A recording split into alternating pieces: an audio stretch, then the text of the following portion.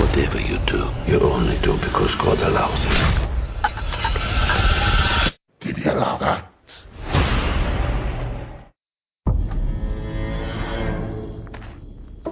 Father Gabriele Amort. On the night of June 4th, you performed an exorcism. That was not an exorcism.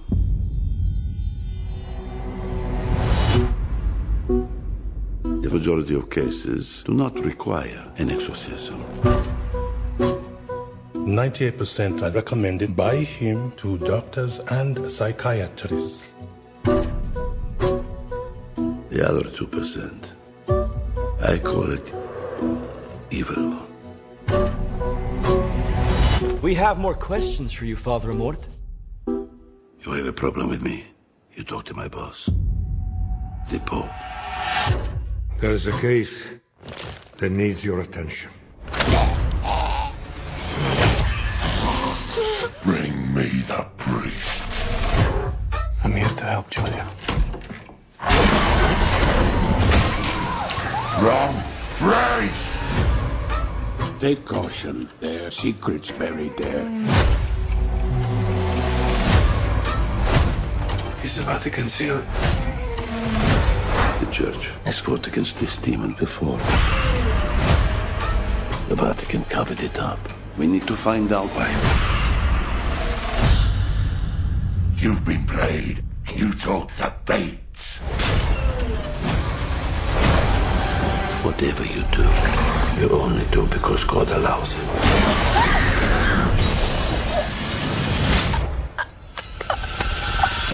Did he allow that? Imagine what could happen if the devil possessed the soul of the Pope's exorcist. Who will defend you?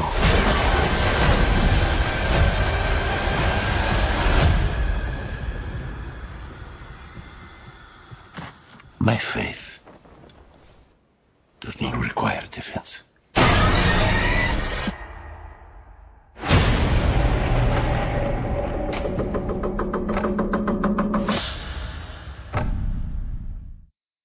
Hello, everyone, and welcome to the latest episode of Fresh Cuts. This is Mike.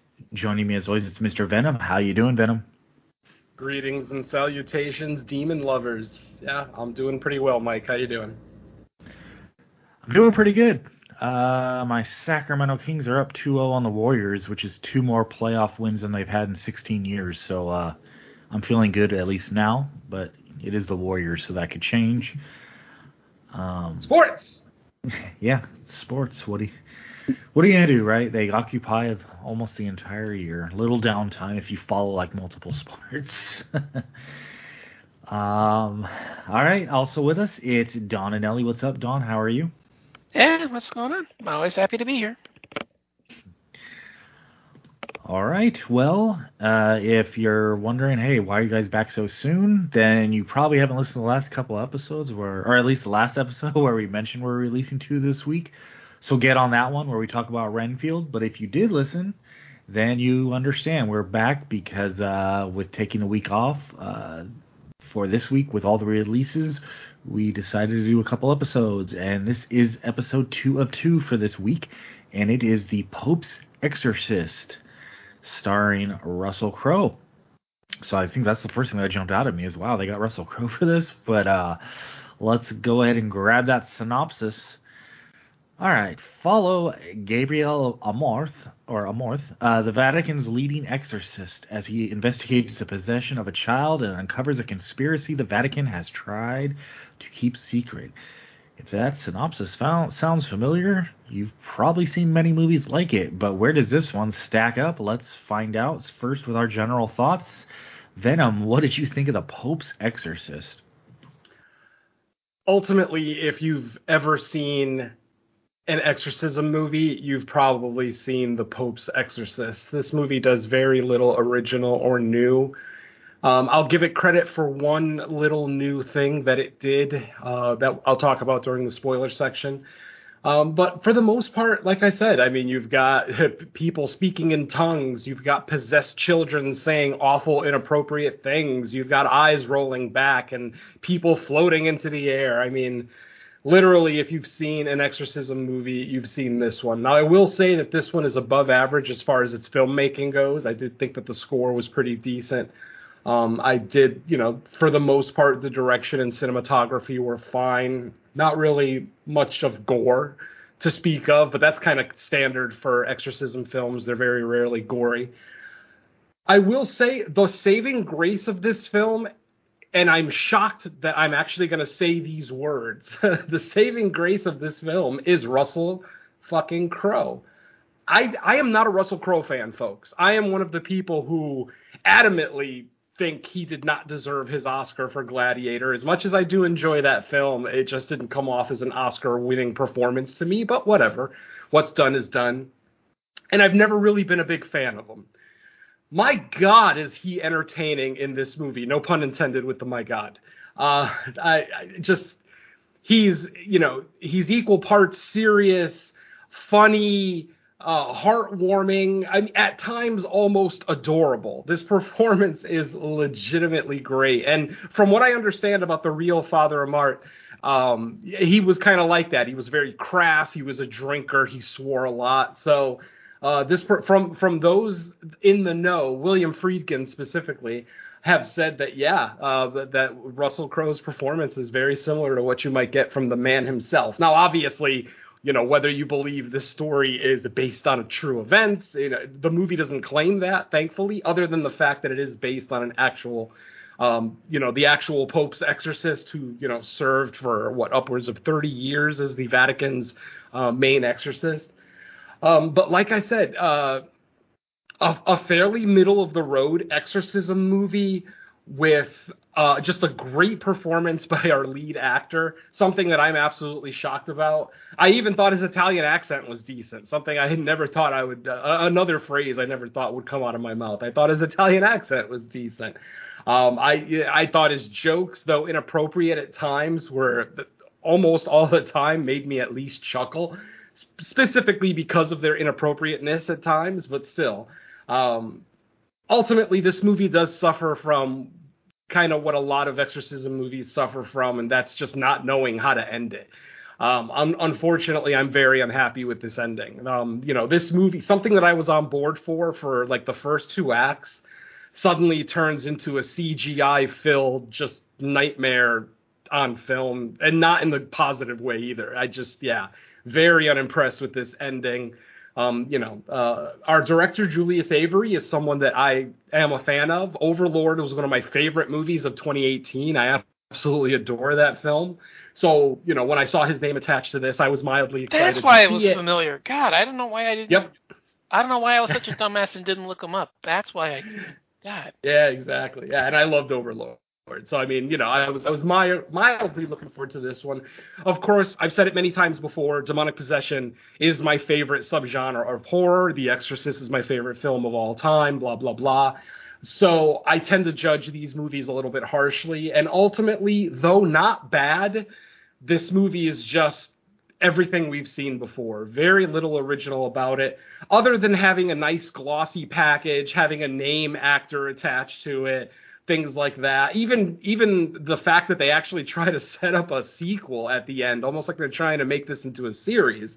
Obviously, other than The Exorcist, we don't have too many actual exorcism franchises out there. And I don't think that this one really will turn into one, despite them kind of setting up with that, epitaph at the end of the film, kind of setting up a sequel or at least a series of films. But overall, I was mildly entertained by the film. I didn't hate the film by any stretch. It's just very middle of the road, maybe slightly on the, higher quality side. But like I said, very little originality, nothing we haven't seen before. It is just a trope-filled extravaganza, and ultimately the only reason, in my opinion, that this movie is watchable is because of Russell Crowe. And I am just almost ashamed of myself that I'm saying that. But yeah, I'll die on that hill. I was genuinely entertained by his performance. So yeah, would I recommend it? Again, I would probably only recommend it to actual demonic possession fans. If you're just a general horror fan who has a fleeting interest in demonic possession, then I don't think this movie is going to really do much for you, unless you also happen to be a Russell Crowe fan. But if you are a demonic possession fan, as I am, at the very least, this is still better than The Devil Conspiracy, which we got not too long ago, and then that other theatrical release with the devil in the title, Pray for the Devil. At the very least, this movie is better than both of those, so at least it has something going for it. So, yeah, that's my general thoughts. All right, let's see what Don has to say about The Pope's Exorcist. Well, I don't really have much new to add beyond what Venom said. I'm kind of right there with him. There's kind of little wiggle room left in the genre for exorcism films to kind of go through these days. It's kind of like home invasion fare. You don't really have too much wiggle room in terms of bringing anything new to the table, but overall, it kind of delivers exactly what I want. I mean, you get all the tropes, head spitting, vomiting up strange liquids, taunts that sound like lyrics to a Gorgoroth song. You hit all the standbys. You're sitting there playing mental checklists. It's like, okay, they're doing this. Okay, they're doing that. Okay, where's there it is. Okay, I knew that they were about to do that. Okay, there we go. And you're kind of playing that in your head most of the time rather than trying to, get anything new out of the film. But I don't mind that. I mean, a lot of this is, so paint by numbers, but I completely agree. I think Russell Crowe here, was it, I always keep wanting to say the band name. It's Amorth, right? Yes. Okay, yeah, I always keep wanting to say the band name, and it just always throws me, metalhead tendencies. But yeah, Yep. Yeah, Amorth is, just a fantastic guy to follow in here. I mean, you always get the cranky, ratchety old, exorcist, that doesn't really have too much humanity left in him, and he's come up against it so many times that he's just, this. I don't want to say that he's kind of a cynic, but he's kind of like a, day-to-day kind of a person, when he's not trying to, say, I cast thee out or the power of God compels you. He's not really too interesting to follow, but, here it is. And I think that kind of adds like a higher level of gloss to the film beyond just, all of the technical merits that, you see thrown at this one. Because, I mean, you can only do so much when you see, like, indie films that pop up on Netflix or Tubi or Prime that have, exorcism of so-and-so in the title. I mean, I'm sure we've all seen our fair share of those. And, putting like a multi-million-dollar gloss over everything is kind of a, fresh spin on it that I haven't seen probably since the one with Anthony Hopkins. What was it? The Rite or Ritual? Yeah. Or The Rite. Okay, yeah. Right, yeah. I mean, that was kind of like the last big mainstream glossy exorcist film that we got. And I don't know, maybe that kind of added a fun little, glee to it. Like I said, maybe it was Russell Crowe, but outside of the fact that this is so paint by numbers that, you can play bingo with this and probably, win 10 minutes into it. It's a funner time than you think it is, and I really enjoyed it. I came away really liking the film more than I thought I would. I mean, I was kind of like you, where it's oh god, another one of these. How many what news is it going to bring to the table? But if you're willing to go along with that, if you're not bothered by playing by playing bingo with the film or seeing all the usual tropes in play, it's a far better time than you think it is. So if you don't mind that stuff, then give it a shot. But yeah, I don't have much else to add to it really. All right. Yeah, for me, I'm probably right there with you guys. I mean, it kind of delivers what you would expect from most modern day exorcism movies. I will say I agree with Venom completely that Russell Crowe is probably like the highlight of the movie. Between this and Unhinged from, I think it was 2020, not last year. maybe he's carving out, like he's doing like the Nick Cage thing now, and like he's just taking like genre stuff when he can in between like the, you know, the bigger roles. But if he's gonna do that, I'm all for it, because I thought he was kind of fun in this as the priest. I think that's really what carried me through the movie, that it kind of helped soften the blow of like getting what we would expect from all like the usual tropes. You know, this one, it has all the trappings of like your modern day exorcism movie, where, you know, once we get to like whoever's possessed, it's always going to feel the need to, oh, well, how can we do it bigger and better? The problem is that usually involves like a lot of CGI stuff, and just it starts getting like so unbelievable. But at the same time, it's like kind of fun. It's entertaining. I don't necessarily think it's going to be a very memorable movie, but, you know, for the time I spent with it, I came away okay, you know, thinking it was okay.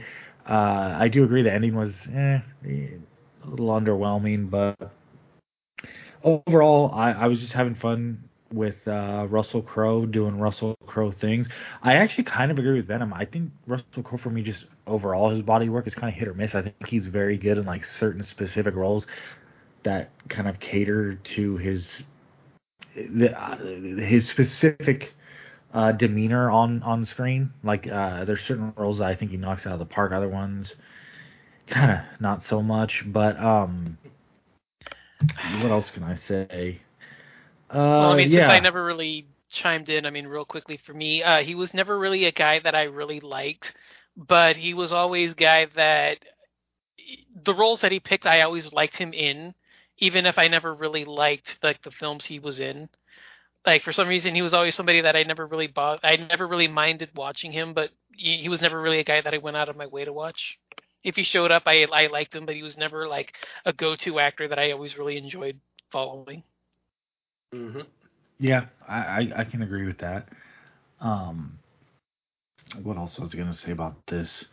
I do like him. I like the other priest too in this movie. Was Father? What was it? Esquivel. Yep. I like. I didn't even realize. Alex. What's her name? Eso. The starry eyes girl. I didn't even realize she was in it until I actually saw the movie. So that was cool seeing her. I always like seeing her get more work, especially theatrical stuff. I did think the kid that played Henry, the possessed kid, was fine. Like for that kind of role. It's just, you know, once we get further in the movie, it's just, oh man, CGI. It gets heavy-handed, yeah. It's like for these type of movies, just give them some good makeup. That's all they need. We don't need like all the enhanced computer effects on them to just take you completely out, or at least me. And for some people, it doesn't bother them at all, and that's good. I mean, you know, I guess that's just a personal preference thing. I don't know. It's just it's a lot of familiar territory with these kind of movies. And I can't totally fault it, because I could say the same thing for other genres that maybe I excuse it for. But I don't know, with exorcism movies, it just feels like there's so many of them. They come out at such a high pace. Like I gotta say, well, we get 2 or 3 every year, and it kind of feels like the same thing. And it's almost the same thing like with Jaws, where it's like the OG set such a high standard that it's just impossible to, you know, reach that height again. I guess for me, are you talking shit about Five-Headed Shark Attack again? God damn you. Yeah. But I would still say, like, go see, if you're a fan of this subgenre, I think it is worth seeing. I just think for people that are kind of neutral on it, or we're like holding out hope that, oh, maybe this will bring something new to the table that I haven't seen before, probably not. Probably not going to do it. But it also, if you're a Russell Crowe fan, yeah, that could be reason enough to go see this. So I would still say it's worth watching. I just don't expect much that you weren't probably thinking was going to be in the movie going into it, because it pretty much checks everything off the list, but doesn't do much more than that. So yeah, I'd say above average movie, entertaining. Probably is not one that's going to stick with people for very long. No, I mean, I mentioned stuff like Pray for the Devil and Devil's Conspiracy, from earlier this year. I already forgot Pray for the Devil. I couldn't give you the synopsis of that movie if you paid me. Devil's Conspiracy I saw like a month and a half ago, so I vaguely still remember it. But yeah, when these exorcism movies come out and they're just middle of the road, like nothing special, not necessarily terrible, because even terrible movies are memorable. Like I'll almost always remember the worst movies I watch every year. But it's those middle of the road movies that didn't really leave that big an impression that tend to just kind of leave your memory quicker than others. Ultimately, Russell Crowe is going to keep this one in my memory a little bit longer. But I guarantee by the end of the year, I will have forgotten that this movie even came out this year. It'll just be so distant in my memory and forgettable, So, but it's still, like I said, like Mike said, and like I said earlier as well, I still think it's worth watching because even though we're talking about this like, some trope-filled nightmare, it's still watchable. It's still very watchable. It's very well made. There's some decent performances. I'm going to disagree with Mike a little bit. I did not like the performance of Father Escobar. I don't know. I just thought it was kind of forced upon us, almost like a forced romance in some of these movies. He did fine. I'm not going to say that he did a poor performance. It just didn't, I guess anybody in that role would look secondary next to Russell Crowe's performance. I think maybe that's, the detriment here is that no matter how good his performance is, it's not going to look that good next to Russell. Though I didn't think it was a terrible performance. I just thought it was kind of, not very memorable. I mean, he even reminded me of an exact character from Pray for the Devil, like literally accent and everything. So this is what I mean. I did like the short appearance by what was that, his ex-girlfriend or wife during the exorcism Oh, his scene? lover. That was a side piece. Whoa, like that, she is beautiful. Can she show back up again? I mean, yeah. I wasn't expecting it covered because in blood. I wasn't really expecting it just because there was nothing like overly, well, I don't know.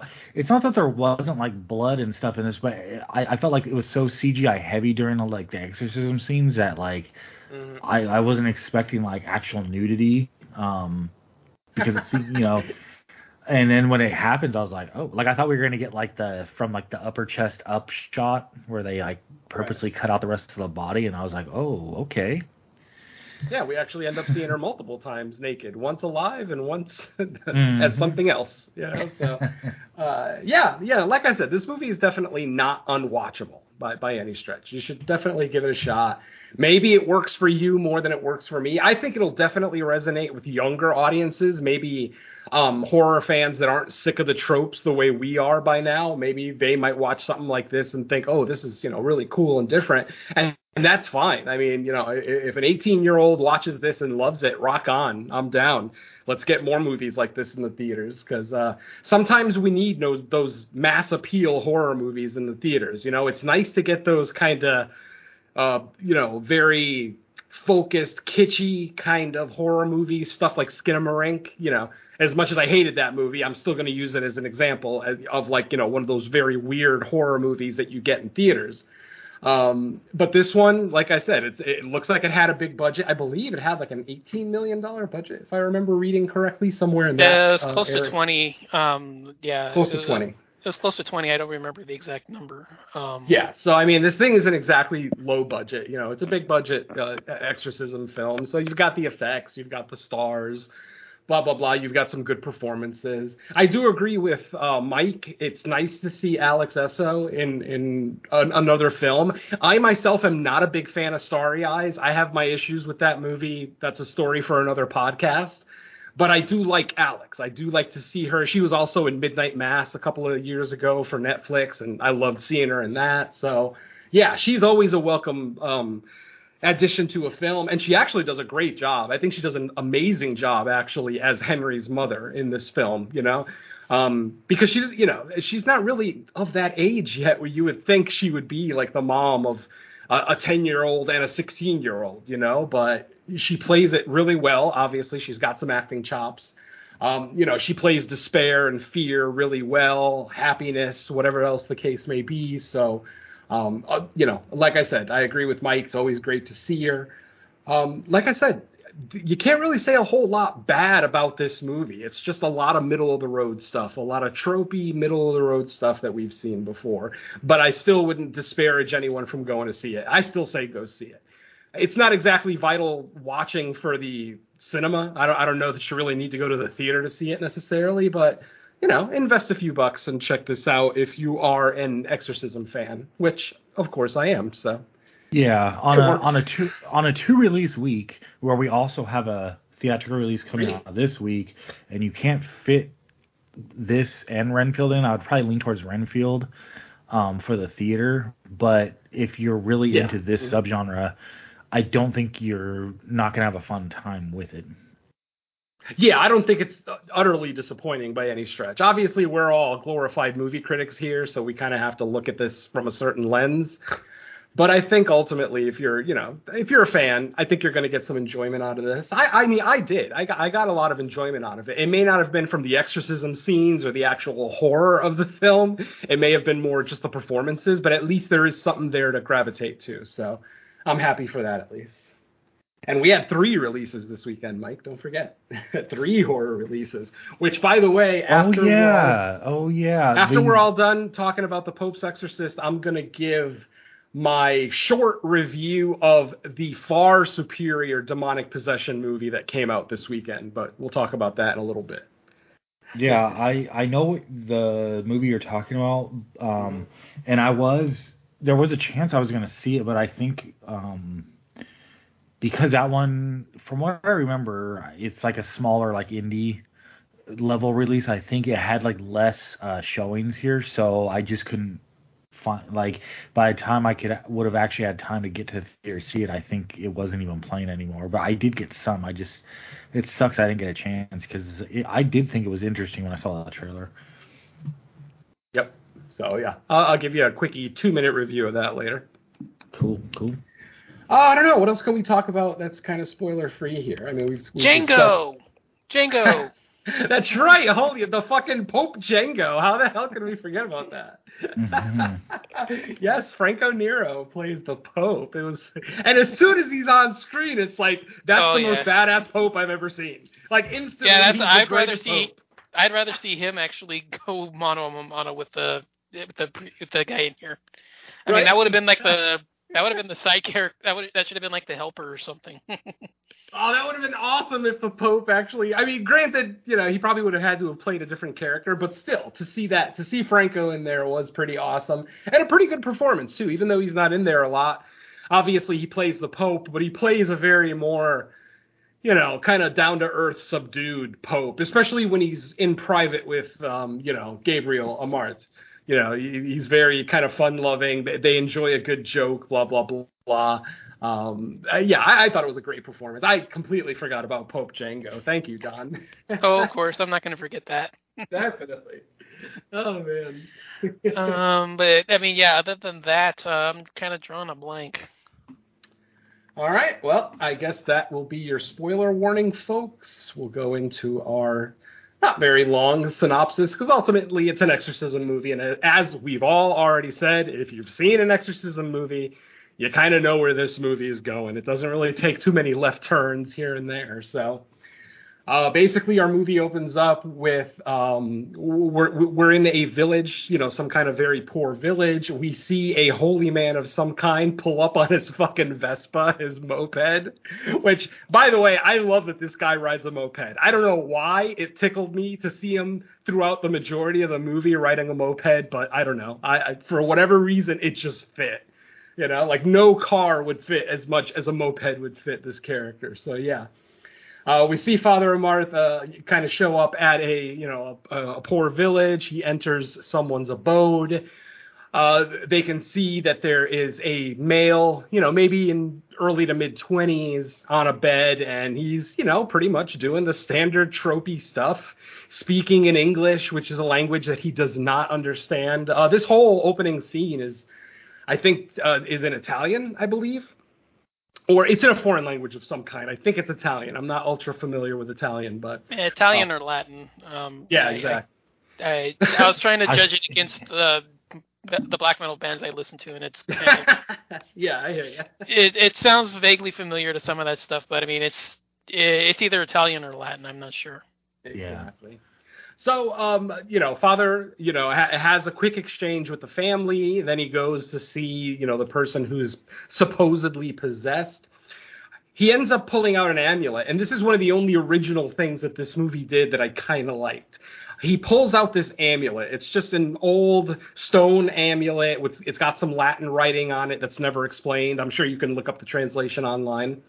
But he basically holds it in front of the possessed, and he just rocks it back and forth in front of their eyes to watch the possessed, kind of follow the amulet.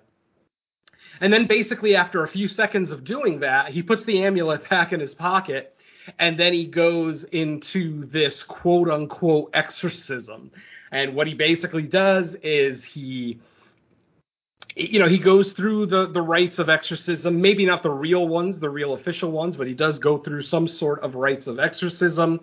He ends up basically commanding the spirit to leave the body, but not in a way where he's just literally demanding. He's actually challenging the demon. He tells the demon, "Oh, you can possess anybody, huh? Well, let me see you possess this pig." And they actually brought a whole, farm hog with them, a big old pig.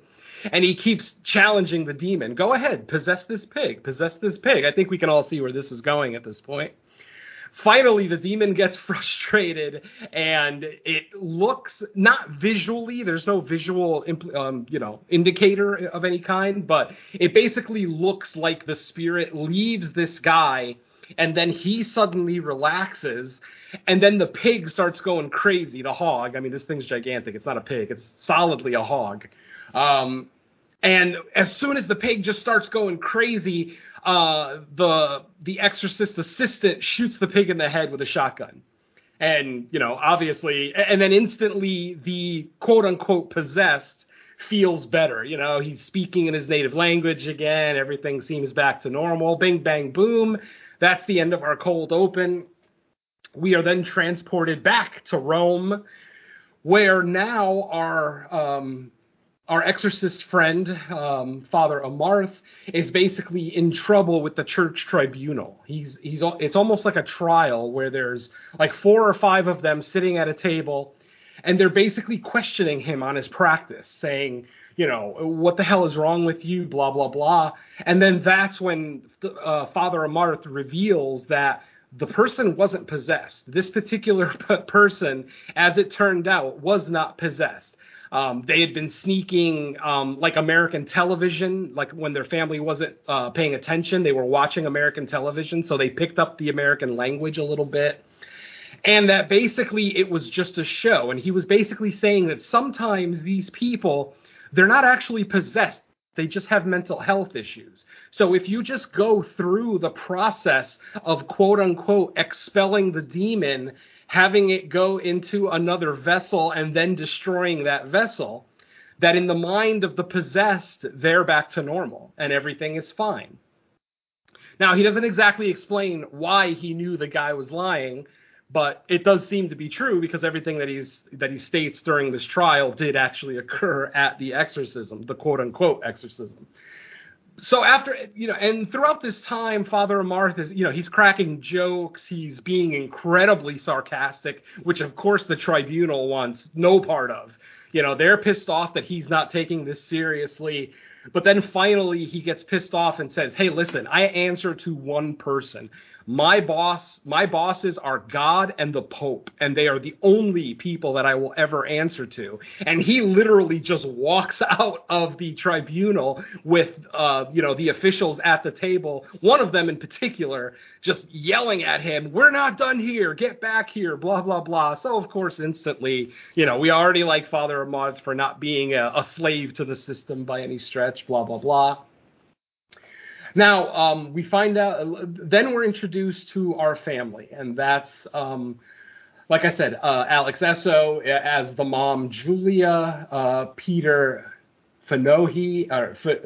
Fahone as Henry, and Laurel Marsden as Amy. So we have a mom and a brother and sister. Dad unfortunately passed away 6 months ago. Henry was in the car accident that killed his father, and he actually witnessed his father get impaled through the head by an iron rod. Whatever it was that they ran into had some loose iron rods, and literally, very much like the beginning of The Descent, I think was the one. But actually, we get to see like the iron rod sticking out of the guy's head, and the poor kid sitting in the back seat just kind of staring. The point is that based on that trauma, Henry hasn't spoken since then. He has not uttered a word for 6 months. He's just basically been living as a mute. And what ends up happening is Julia ends up, well, maybe not Julia, but they end up inheriting a mansion, like an old Victorian mansion in Spain, I believe. Yes, it's in Spain. And they're fixing it up. They've got like a crew in there fixing everything up. And one day there's an accident. There's like somebody drops like either their lighter or like a lit piece of paper into an opening that they just cracked open in the house. Like they cracked open a wall. And as soon as they put the flame up to the hole to kind of see what's on the other side, a giant, it's almost like a methane gas explosion occurs. No one is killed. It doesn't really seem like anybody's even majorly injured either. But at that point, the crew is like, nope, that's it. We're not working on this house. There's obviously a methane leak in here. That is beyond our capabilities. We're gone. And they literally left high and dry. They left their equipment, everything. And they just took off, leaving this family by themselves in this potentially dangerous house that's, possibly leaking methane somewhere. What ends up happening is, of course, that crack in the wall ends up releasing something that was trapped underneath that house. We'll get into the history of the house here in a little bit. But basically, something is released, and for whatever reason, it decides to inhabit Henry, rather than the teenage girl. Teenage girl is probably a little too angsty to be, taken by a demon. Because usually, they do talk about that same trope, once again, tropes in this movie, about how the weak-minded are easier to possess, blah, blah, blah. So obviously they went after the little kid who suffered that trauma, hasn't been speaking. Obviously he's susceptible to possession, so that's where the demon decides to go. And then from there, it's just kind of like a trope-filled fest of the kid, suddenly his veins are popping out and his eyes are a different color and they're bloodshot, and he's speaking in a voice that no one, not a language, but a voice that no one recognizes. Obviously your standard doubled-up demonic voice, blah, blah, blah. And basically the family reaches out to the church for help. The Pope gets wind of this. The Pope himself gets wind of this story and assigns a Marth to the possessed boy, as you already know, named Henry, living in Spain. So Father Amarth goes out to the house, meets everybody. I might be skipping some scenes here and there. I apologize for that, but that's kind of standard issue for our show. I just want to go over the important scenes. So Father Amarth visits the family, and he has his first conversation with the boy, which, again, the boy is speaking in Latin in a voice that no one recognizes. And once again, Father Amarth pulls out that amulet that we saw earlier. But this time we actually get to see how the amulet works. And what he does is he's holding the amulet in front of Henry's face, and he's like just kind of rocking it back and forth, like panning it back and forth slowly. And then what ends up happening is on one of the pans, when the amulet is moving, we see a second set of pupils pop out on the side of Henry's real pupils, and they're demonic looking. They're red, it's the traditional demon looking eyes, red, kind of cat eye slits, slit pupils, whatever the case may be. And so, that was the one thing about this movie that was kind of original. And I thought, hey, that's kind of cool. The fact that he has this tool where he can pick out the crazies from the actual possessed people. And we actually get to see how it works. It's not just explained to us. We get to see it in action. So I thought that was pretty cool.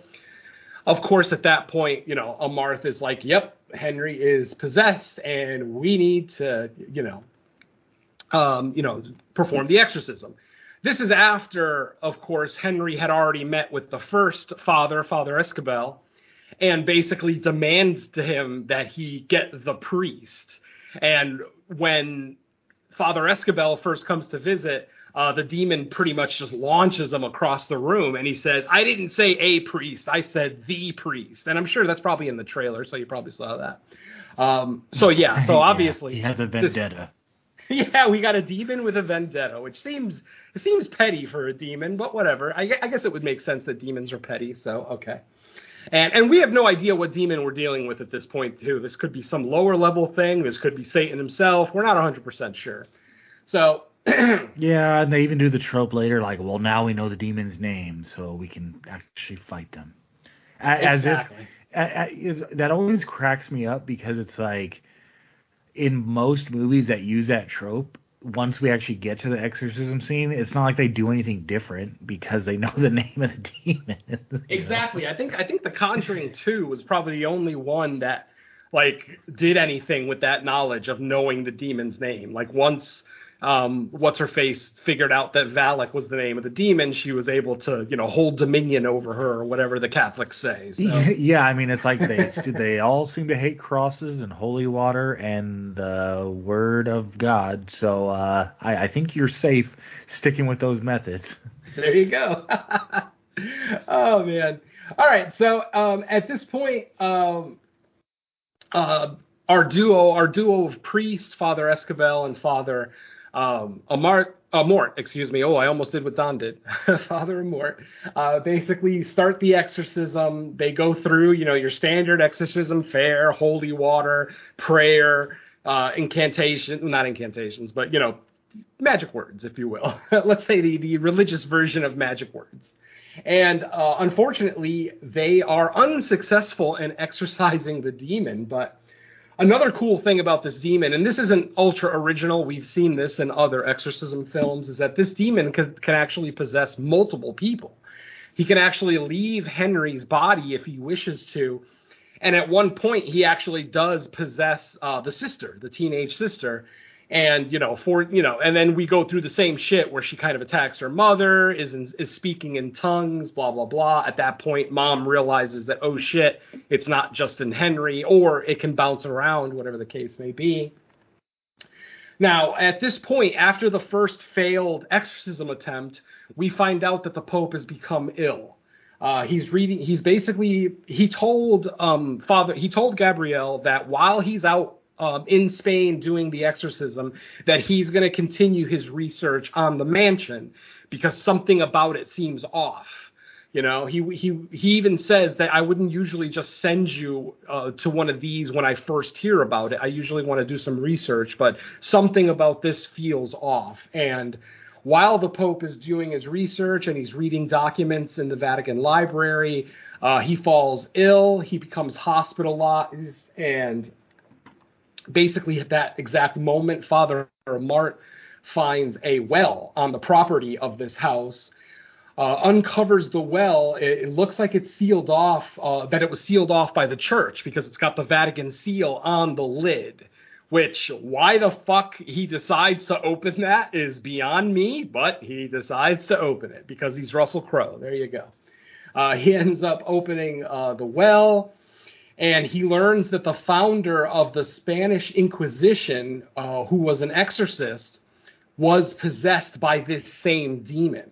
We still don't know who this demon is, but we find out that at one point during the Spanish Inquisition, this demon possessed an exorcist. And the reason he did that is that a demon possessing an exorcist, one of the holiest men of the church, it's like the first step in a snowball effect where, eventually the darkness will reign and, demons will take over the earth, blah, blah, blah. That plan was, of course, thwarted back in, hundreds of years ago, whenever it was that it first happened. And like I said, Amarth finds out that the church covered this up, and he eventually discovers the name of the demon.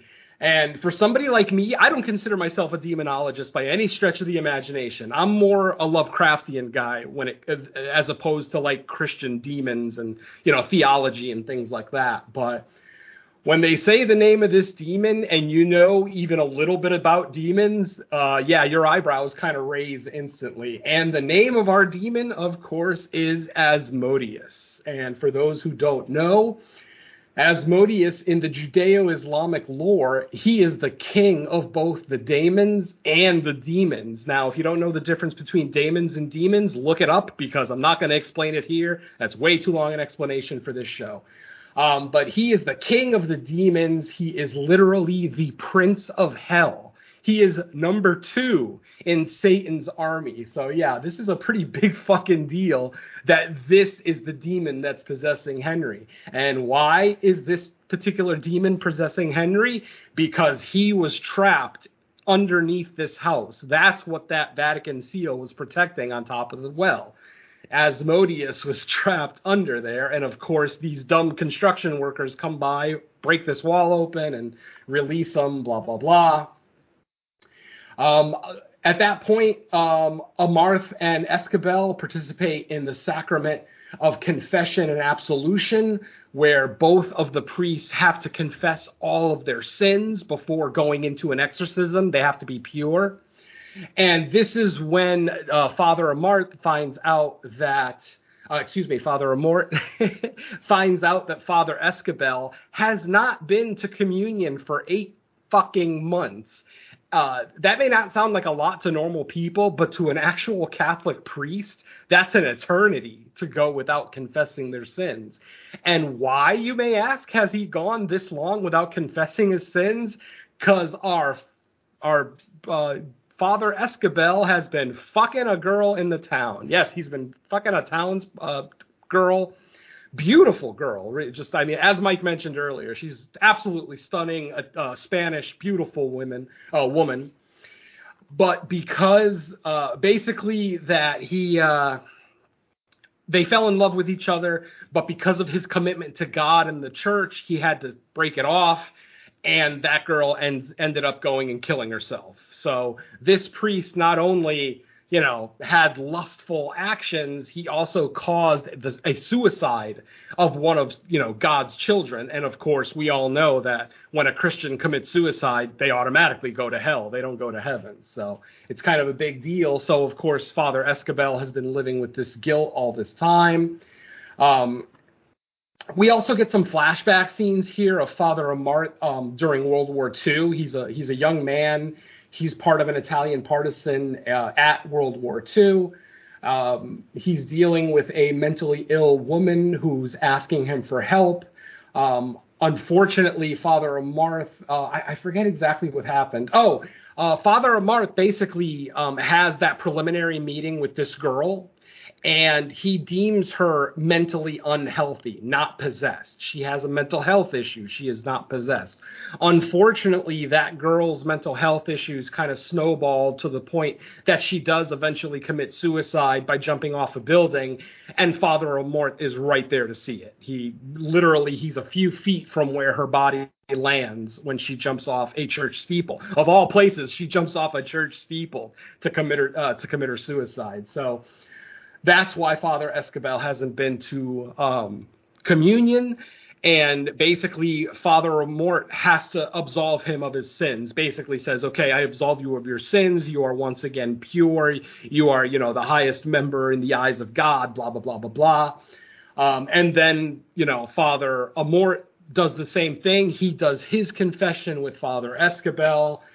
This is when we find out, Amort's story that, what he is feeling guilty about, what he'll never forgive himself for is that girl that killed himself under his care, blah, blah, blah, blah, blah. Let's see. And, by the way, apparently, do they ever go into how this demon has a past with Amort? I don't remember. Exorcism offers himself to be possessed.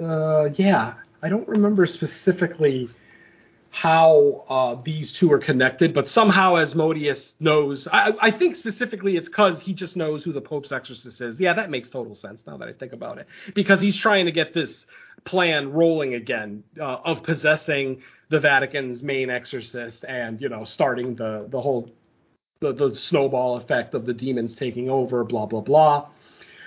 So let's see, where are we? They once again go ahead and perform a second exorcism. During the exorcism, both Amorth and Escabel have just terrible images, visions of a woman that they both failed. And that's why, we find out those stories about them. Both of these women are causing these two guilt to the point where neither one of them can forgive themselves. Even though God and the church have forgiven them of their sins and absolved them, they can't, they live with that guilt. They can't, unfortunately, they can't perform this exorcism until they come to terms with what they did. Eventually, both of them do come to terms with what they did through flashbacks and hallucinations that I'm not going to get into. But eventually they both are absolved and they're able to go back into the exorcism. Let's see, like I said, they have those terrible images of the women that they've wronged in the past. During the exorcism eventually does end up succeeding only when Father Amort does offer himself up to possession. Basically, he says, you know what, I'm done fighting. You're obviously going to get what you want anyway, so I give myself up. You can go ahead and possess me. Basically, after Asmodeus enters Amort, he tries to hang himself, but the demon doesn't allow it.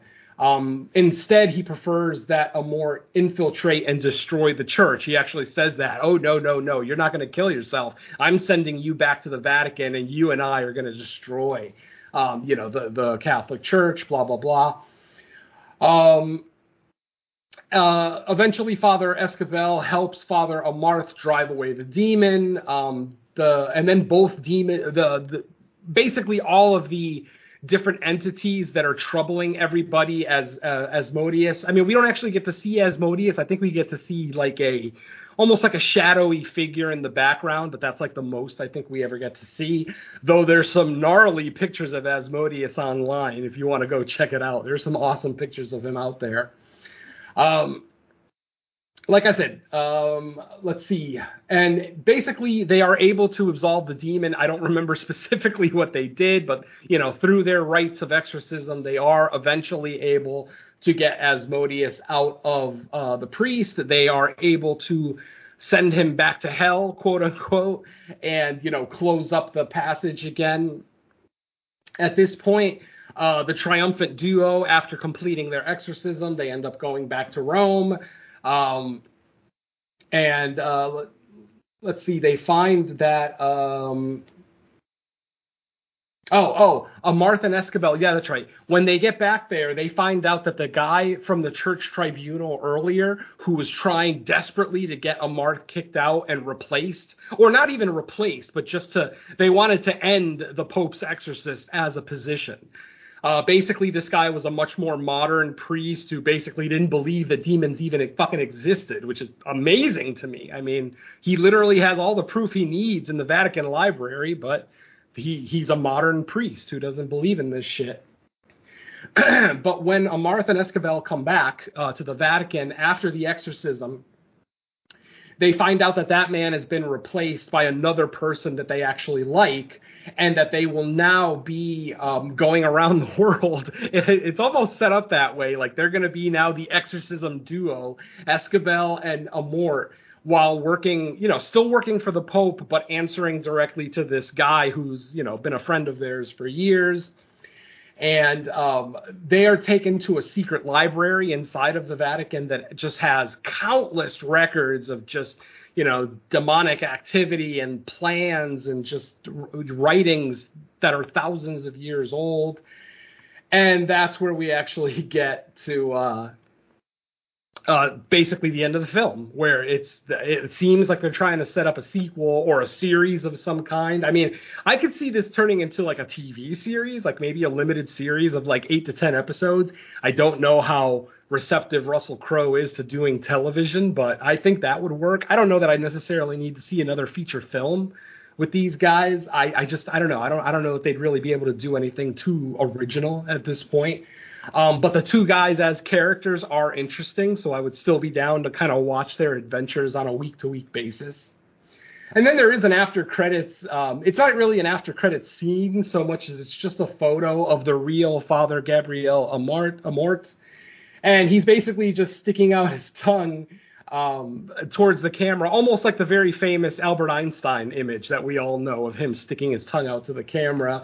And that's the Pope's Exorcist, folks.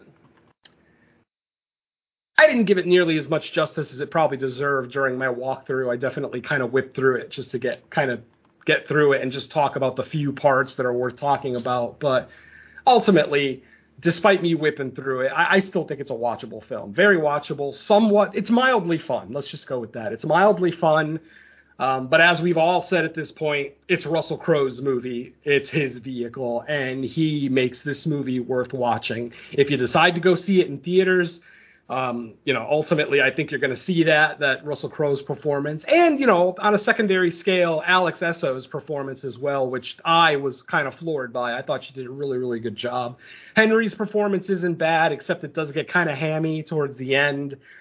Kind of the way that in Exorcism of Emily Rose, Jennifer Carpenter's performance started to get like really almost cringy at times. I know some people are going to think I'm blasphemous for saying that. I do love that movie, by the way, but it's kind of another detriment of the Exorcism movie that after a while, the possessed person writhing around their bed and, spitting out obscenities and blah, blah, blah. It just gets kind of old and, to the point where you just kind of want to get through it. But ultimately, it's a quick movie. I don't think it was all that long, right? Hour 43. So not terrible as far as length goes. But, overall, above average, I'd say. Nothing that'll break the mold or, reinvent the wheel, but still a fun film. Check it out.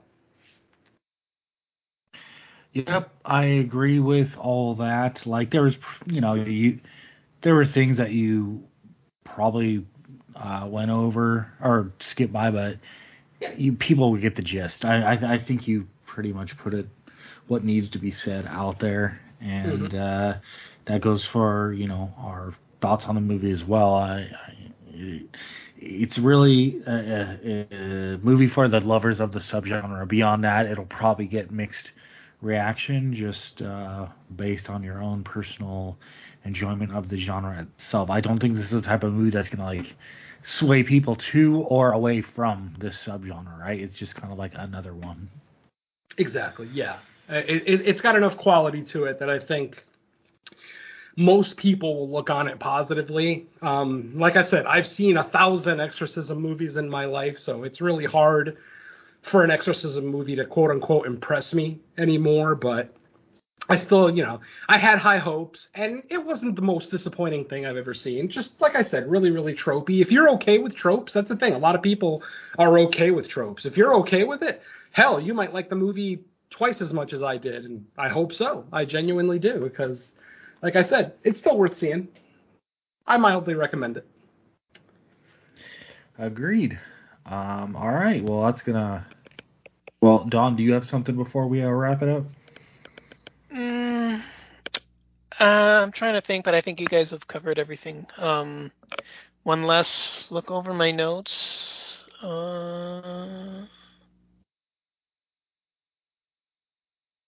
Yeah, it looks like you guys hit everything I was gonna say. So. All right. Well, in that case, that's going to wrap up our thoughts on The Pope's Exorcist and this episode of Fresh Cuts. But before we get out of here, let's find out what else we have for people to listen to. So, Venom, take it away. Before we do that, though, let me go ahead and give you my 2-minute review of the far superior demonic possession movie that came out this weekend called Nefarious. Nefarious stars Sean Patrick Flannery as Mark Wayne Brady. Yeah, I know. I chuckled when I first heard the name too, because Wayne Brady is like the squeaky cleanest actor out there. And here's this guy called I forget what something Wayne Brady, and he's a fucking serial killer. Anyway. If you've seen the trailer, which many of you may not have seen, this movie is solidly not a horror movie. It is not a horror movie. Don't get confused. 80 to 90% of this movie is just two guys talking in a room. And I'm not exaggerating here. That is literally 80 to 90% of the film. It's just, it's basically a psychiatrist talking to this guy, Wayne Brady, who is, he's basically about to be executed. He's going to be executed that night. And this psychiatrist has one day to basically try to save this guy's life. Now, if the psychiatrist deems this guy insane, he will not get the chair, because they don't, most states don't kill people with mental issues, who think, that are insane, who are deemed insane by a clinical psychiatrist. So, This movie is basically that whole time before the execution. And basically what this character says to the psychiatrist is, I am a demon. And I've been on this earth for thousands of years. I've possessed many people over the years, blah, blah, blah. But it is finally time for us to have our day where we will take over. And everything that the Pope's Exorcist did wrong, this movie did right. In the sense that it's not a trope-filled horror movie. It is literally a character study of not just the killer, but also of the psychiatrist. I know that movie, I know that description doesn't sound like it's going to resonate with a lot of people, and it probably won't. But I fucking loved this movie. I adored it because of these performances. Our two main guys, the conversation that they have, the explanation that the demon, and Nefarious is actually the name of the demon. I think his name in Latin was Nefariama, but in English it translates to nefarious. So literally the name of this demon is Nefarious. And he goes over his plan, and he talks about why. He doesn't just talk about the demons taking over and killing all of humanity. He gives an explanation as to why they are doing it. And it's almost a viable explanation. Like, when you hear it, you're like, maybe we do all deserve to die and just give the world up to the demons, blah, blah, blah. The movie ends up culminating in the execution scene. Does it happen? Does it not happen? You're going to have to watch the movie to find out. But ultimately, I loved this movie. It's a slow burn of all slow burns. Like I said, it is literally a 90-minute film. 80 to 90% of it is just two guys talking in a room, but the conversation is so fucking compelling. I was riveted the entire time, like from beginning to end. And there's very little wait. Literally, the movie opens in the prison with the psychiatrist coming in and, starting to talk to this guy. And fuck, I absolutely love Sean Patrick Flannery is now a favorite actor of mine after this performance. I absolutely adored this. So if you're into slower paced, more psychological thriller style demonic possession movies, I would highly recommend this one. I thought this one did something very different. There's no exorcism scene. There's no attempt to get the demon out. Obviously, there's the standard skepticism, coming from the psychiatrist, blah, blah, blah. The demon has to convince him that he is real. Does he do it? Again, you'll have to see the movie. But yeah, this one gets my highest recommend of the week. I saw 5 movies in theaters this weekend. This was head and shoulders the best movie I saw. I fucking loved it. So yeah, if you're lucky enough to get Nefarious in your town, I would say go see it in a theater. Not because of the visuals, because there basically are no visuals. There's no special effects, no nothing. It's just the tones of these guys' voices and just hearing it in that big booming sound system in the theater. I absolutely loved it. So, but even if you don't get it in the theater, check it out when it hits VOD. I fucking loved it. Like I said, I can't in good conscience call it a horror movie because of the nature of the events in the movie, but god damn was it fucking terrifying, compelling, heartwarming, just wow, what a fucking great movie. So yeah, that's my mini review of Nefarious. Check it out if you get a chance. Yeah, maybe since it's like smaller and indie, that it'll end up like on a Shudder or Screenbox or even Netflix like sooner than later. I genuinely hope so. I mean, that thing is so awesome. It's actually still playing here. It's on its second week of release, so that's kind of exciting. So yeah, I mean, it's not going to be a huge movie. It's not going to make hundreds of millions of dollars. It's not going to make anybody in the movie a star or a bigger star than they already were, but goddamn, this was a good movie. I hope I'm not talking it up too much because I tend to do that with movies that I love after seeing them the first time. But yeah, I had a blast with this one. Just I can't wait to watch it again. I may go to see it again in the theater. I had such a great time. Cool. All right. Well, with that, I'll keep it right there with you, Venom. What else do you got out for people to listen to? What do we got? We got Creature Comforts, episode 16 is now available with Mr. Brandon Young from the Anatomy of Fear podcast. It also is on YouTube now as well. Yes, also on our YouTube channel, where we talk about 1990s Tremors, one of Brandon's favorite creature features, so that was a great episode. I had forgot to mention last week that I did do an episode of It's Not Horror Okay, a show that I used to be a host on, but because of scheduling conflicts, I had to step away from. This is the second time I've been back with them. This time we took a look at Revenge of the Ninja, the second of the Shokasugi American Ninja films, the canon films, of course, which were Enter the Ninja, Return of the Ninja, and Ninja 3, The Domination, which is a weird fucking movie to begin with, but, that's a story for another show. That episode isn't their latest episode. I think it's like 2 episodes back, but like I said, I forgot to mention it. So if you're interested in checking that out, go ahead. It is available. Let's see. I will be on the Joe Blow Horror Show Summer Series, looking at one of the Resident Evil films. They're doing the Resident Evil franchise this year. So that episode records at the end of this month, but probably won't be released till like June or July sometime. So I'll keep everyone informed on that one. And then that's pretty much it. The main show, No More Room in Hell, episode 52, should get recorded this week. The plan is for this weekend, we're going to get together and record that. And our friend Don is actually going to be a guest with us on that one. So we're going to have like the whole No More Room in Hell family together on one show. So that ought to be fun. And that's it for me, Mike. All right, cool. Don, do you have anything new since our last recording? Not since the last recording, but briefly we'll run through everything again in case you missed it. So, Creature Comforts, once again, is available. That was a blast and a real lot of fun. I do have the latest 2 episodes of Horror Countdown. The first one is Top 10 Killers and Human Villains. And the second episode is Scariest Subgenres. So looking at why the subgenre in particular is scary rather than the films themselves. It's more like if you were trapped in a film that revolved around that particular subgenre, how scared would you be if that played out for you? That was kind of the approach we took with that. So it was a lot of fun and a really interesting conversation that one of my favorites so far. So really hope you check both of them out, but if you can only do one, I definitely suggest that one.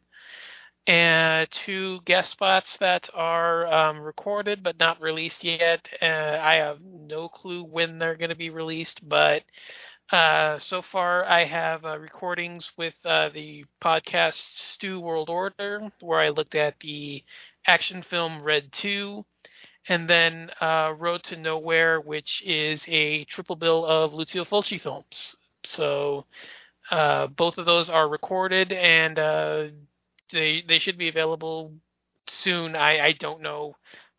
First, I've worked with these guys, and I don't know releasing patterns, so basically I'll just keep mentioning them until they come out. And then, as Venom just mentioned a few seconds ago, yes, I will be getting the call up to the majors for the 3rd time. I've joined them a couple of episodes, And this one's going to be a lot of fun. So we'll leave it for that until recording time because, plans change and all that. But it's going to be a fun time, and I'm really looking forward to discussing this particular topic with the guys. So, yeah, that should be all for me. Yeah, I don't think there's anything else that's come up since then. All right, cool. As far as I go, Venom pretty much already mentioned everything, so follow his instructions on where to listen to everything and where it's all at. And yeah, No More Room in Hell 52 should be recording the same week. And as far as our next episode, it should be no surprise. I think we even mentioned it in the last episode or two that the few episodes are planned out, and this would be the third of that. The third episode of that is Evil Dead, which hits officially Friday. Of course, there's usually showings Thursday, but yeah, that will be our next episode recording sometime between now and probably Monday, just depending on when we all have it free. But yeah, that's the next big one that's coming out. So highly anticipated. And obviously it comes with a legacy of an existing franchise, a remake, a TV show, merchandise. A lot attached to this movie.